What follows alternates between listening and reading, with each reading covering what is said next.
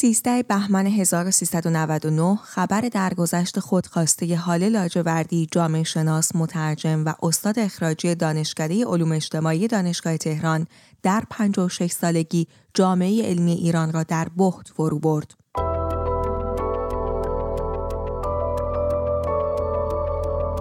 سلام و وقت بخیر، نیلوفر مولایی هستم همراه شما در این برنامه از دیدگاه. هاله لاجوردی یکی از آغازگران عطف توجه به مقوله مطالعات زندگی روزمره در ایران بود و رساله دکتریش را در همین زمینه نوشت که بعداً در کتابی به نام زندگی روزمره در ایران مدرن با تأملی در سینمای ایران منتشر شد. لاجوردی وامدار سنت انتقادی در جامعه شناسی و تحت تأثیر یوسف اوازری و بخشی از جریان نظریه انتقادی ایران بود. در دیدگاه با خرسندفر جامعه شناس از ترکیه همراه می‌شویم تا نگاهی داشته باشیم به نقش لاجوردی در پرورش و تقویت نظریه انتقادی در ایران و توجه ویژه‌اش به مقوله زنان و روزمرگی. خانم خرسندفر در سالگرد درگذشت این استاد جامعه شناسی دانشکده علوم اجتماعی دانشگاه تهران درباره اون نوشتند و سخن گفتند. لاجوردی بخش زیادی از مطالعاتش رو به زندگی روزمره اختصاص داده بود. چرا گشودن این باب در جامعه شناسی اصلا اهمیت داشت؟ زندگی روزمره برملا کننده چه حقایقی از کل جهانبینی ماست؟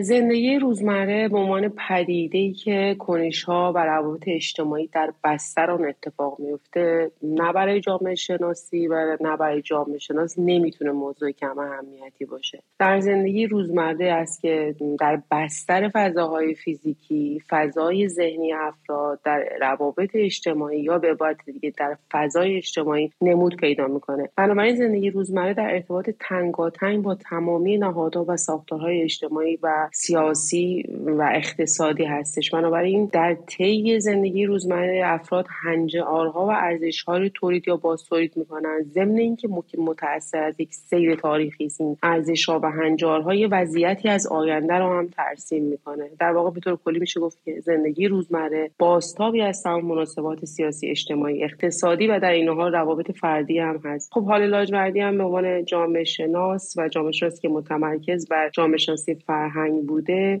با رویکردی انتقادی در واقع به اهمیت مسئله زندگی روزمره پی برده و میتونیم که این دریافت رو در آثارش هم به خوبی مشاهده کنیم. عده‌ای معتقدند که خانم لاجوردی پیشاپیش ورود ایران رو به جنبشی زنانه احساس کرده بود و در دهه 80 به بررسی نقش زنان در روایت‌های سینمایی پرداخته بود. دهه 80 چه ویژگی‌هایی داشت که زنان رو برای ورود به دوره تازه از نقش اجتماعیشون آماده کرد؟ با توجه به اینکه یک جامعه شناس صرفاً با اتکا به رویدادهای جاری واقع پدیده یا امر رو تحلیل نمی‌کنه و در نهایت و یه وضعی رو برای آینده پیش بینی نمی‌کنه، نمیشه گفت که هاله لاجوردی صرفاً با تکیه بر ویژگی‌های دهه 80 نقش مؤثر زنان در مناسبات اجتماعی و سیاسی رو پیش بینی کرده باشه. قطعاً این جامعه شناس با توجه به سیر تاریخی، مشاهده میدانی و تحلیل رویدادها و در نهایت تأثیر فرآیندهای پیش از دهه 80 به این نتیجه رسیده بود که زنان نقش مؤثر در دگرگونی‌های سیاسی اجتماعی خواهند داشت. اما مهمتر از این پیشبینی، بیان این پیشبینی در ساختاریه که هر گونه بازنمایی وضعیت زنان رو در آینده مناسبات ایران بر نمیتابه و نتیجه این صراحت و صداقت به مفاهیم جامعه شناسی جز حذف لاجوردی از فضای آکادمیک هم نیست. در نهایت لاجوردی بعد از اعتراضات 88 از دانشگاه اخراج شد. جمهوری اسلامی در اخراج او به قصد خاموش کردن صدای زنان مؤثر و منتقد چقدر موفق بوده خانم خرسندفر؟ آیا لاجوردی رو میشه از جمله زنانی برشمرد که تلاش کرد تکثر و چند صدایی رو باز تعریف کنه؟ خب قطعا همینطوره. مگه میشه فردی که موقعیت اجتماعی، حرفه‌ای و اقتصادی خودش رو به خطر میندازه به خاطر تعهد به رسالت و مسئولیت اجتماعیش رو پیشرو ندونست؟ خب در جامعه‌ای که تمام ساختارها در خدمت نظام سیاسی مبتنی بر تبعیض و بازتولید روابط قدرته، تنها یک انسان متعهد و مسئوله که خطر رو به جان میخره ولی از بیان حقیقت باز نمیمونه. بنابراین قطعاً هاله لاجوردی پیشروه. اما در اینکه آیا جمهوری اسلامی توانسته است مانع از سیر تکاملی جامعه و خصوصاً جامعه زنان بشه، خب اثر من الشمس است که نه. و مصداق بارزش جنبش زن زندگی آزادیه و در ادامه اون کنش‌های مدنی که ما هر روز باهاش در عرصه خیابان مواجه هستیم که در واقع مبارزه با حجاب اجباری نمادی از مبارزه با کل سیاست‌های سیستمه.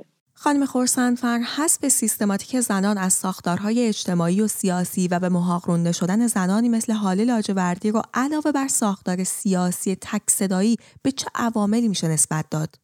نظام سیاسی که الان در ایران مستقر هست، یکی از مواردی که ازش استفاده میکنه در امر سیاست فرضی اینه که دو قطبی ایجاد میکنه. دو قطبی سازی در جامعه خودش باعث ایجاد سلسله مراتبی میشه و یک ساختار پیچیده‌ای از روابط و قدرت رو میسازه که خب وقتی یک روابط و قدرت هر چقدر پیچیده‌تر و در هم تنیده‌تر میشه، در نتیجه مبارزه باعث سخت‌تر هم میشه. خب در نهایت این نفع رو چه کسی میبره؟ نظام سیاسی میبره. و خب اینو باید در نظر داشته باشیم که نظام سیاسی خودش به تنهایی این کار رو نمیکنه و قطعاً اصلا در فقدان نهادهایی که تحت سلطه‌اش داره و در خدمتش هستن نمیتونه سیاست‌های خودش رو پیش ببره. بنابراین این در هم پیچیدگی قدرت و این روابط در هم تنیده قدرت در تمامی نهادهای تحت سلطه نظام سیاسی وجود داره، من جمله نهاد خانواده. و نهاد خانواده در واقع نهادی است که در خدمت نظام سیاسی هست برای اینکه مفاهیمی رو که او میخواهد رو باز تولید میکنه و مفاهیمی که در واقع شکلی از اقتدار رو به تصویر میکشه و در نهایت شما برای اعمال اقتدار نیاز به این داری که خشونت بورزی و در اینجاست، در نهاد خانواده است که خشونت تبدیل میشه به یک امری عادی و حتی توجیه می شود. خب وقتی که یک فرد در یک شرایطی فرآیند اجتماعی رو شدانت طی میکنه که در اون خشونت امری عادی شده و قابل توجیه شده، طبیعتاً این به فضای کنش‌های اجتماعی دیگرش هم کشیده میشه و در نهایت چیزی که از این فرد حاصل میشه یک موجود دارای کاملا قابلیت تحت ستم بودگی و عدم اعتراض. من با توجه به توضیحاتی که داده شد میشه متوجه شد که در واقع حذف زنان و خشونت علیه زنان خودش هم یک امر سیستماتیک است، برای جامعه عادی شده و جامعه اون رو پذیرفته. ولی چیزی که جای تأسف داره این هستش که این فضا در فضای آکادمیک هم که میباید منتقد سیاست‌های نظم سیاسی باشد هم وجود داره و این گونه هستش که در برابر حذف زنان سکوت میکنه. حتی خود اون ساختار هم در همسویی با نظام سیاسی خودش شروع میکنه به حذف زنان و خشونت علیه زنان. در کل اینکه در جامعه ایران زن باشی یا جز یکی از گروه‌های تحت ستم باشی و بخوای مناسبات اجتماعی و سیاسی دست پیدا بکنی خیلی سخته و از اون سخت‌تر حفظ کردن این موقعیته. مطالعات لاجوردی درباره قدرت، زن، زندگی روزمره و خانواده چرا باید برای سردمداران حکومت ایران اینقدر ناخوشایند و خطرناک جلوه کنه خانم خرسندفر؟ ببینید لاجوردی و امثال لاجوردی که نسبت به رسالتشون یعنی به جامعه شناس بودنشون احساس تعهد میکنن، مباحثی رو مطرح میکنن که در واقع اون نظم سیاسی موجود رو به تمامی زیر سوال میبره، سیاست‌هاش رو، اهدافش رو. خب در نتیجه در چنین شرایطی خب مشخص است که این نظام سیاسی بر نمیتابه آنچه که یک تحلیلگر از منظر جامعه شناسی میگه و حتی در جهاتی شاید برای بقای خودش هم لازم و ضروری باشه که به این تحلیل ها دقت داشته باشه. اما چون خاصیت نظام های خودکامه این هستش که با واقعیت روبرو نمیشن، جمهوری اسلامی هم از این در واقع قاعده مستثنا نیست و هر انتقادی رو و هر تحلیلی رو که مبتنی بر این باشه که عملکرد او نادرست است رو در واقع به مثابه آن دشمن فرضی که مدام خلق کرده است میگذاره. و در مورد زنان این مسئله خیلی راحت‌تر اتفاق میفته، در واقع برخورد نظام سیاسی در برابر رویکرد انتقادیشون. برای اینکه حذف زنان نوعی از حذف است که واکنش سایر افراد جامعه رو بر نمیانگیزد، که اگر برمیانگیخت ما در فضای آکادمیک شاهد آن بودیم که زمانی که لاجوردی در قید حیات بود، آنها میبایست بالاخره اعتراضی میکردن که منعکس میشد در سطح جامعه یا در سطح جامعه‌ای که دست کم این گونه مسائل برایش اهمیت داره. ولی میبینیم که ما با یک سکوتی مواجه بودیم و متاسفانه به سبک و سیاق جامعه و رسوم سنتی ایران زمانی این صدا بلند شد که لاجوردی خودش رو حذف فیزیکی کرده بود. خانم خرسندفر، آیا شما هم مثل عباس کاظمی ارتباطی معنادار بین اتفاقات اخیر ایران و نقش آفرینی زنانی مثل خانم لاجوردی پیدا می‌کنید و به چنین تأثیری باور دارید؟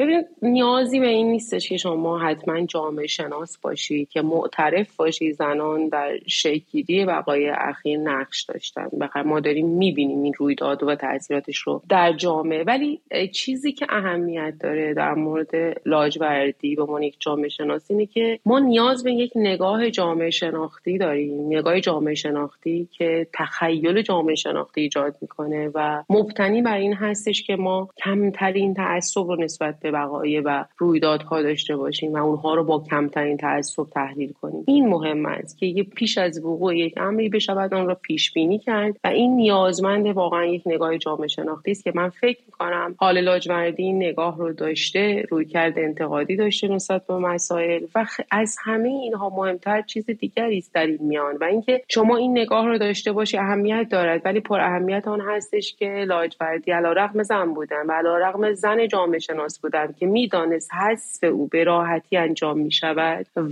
ولی این امر باعث نشد که اون از بیان حقیقت در واقع باز بمانه. من موافق هستم ولی با این تأکید که این مسئولیتی که بهش متعهد بود کار هر کسی نیست ولو جامعه شناس. ممنون از همراهی شما. الی خرسندفر، جامعه شناس از ترکیه. من نیلوفر مولایی از طرف خودم و مهتاب ایران مهر تهیه کننده این برنامه از شما سپاسگزارم.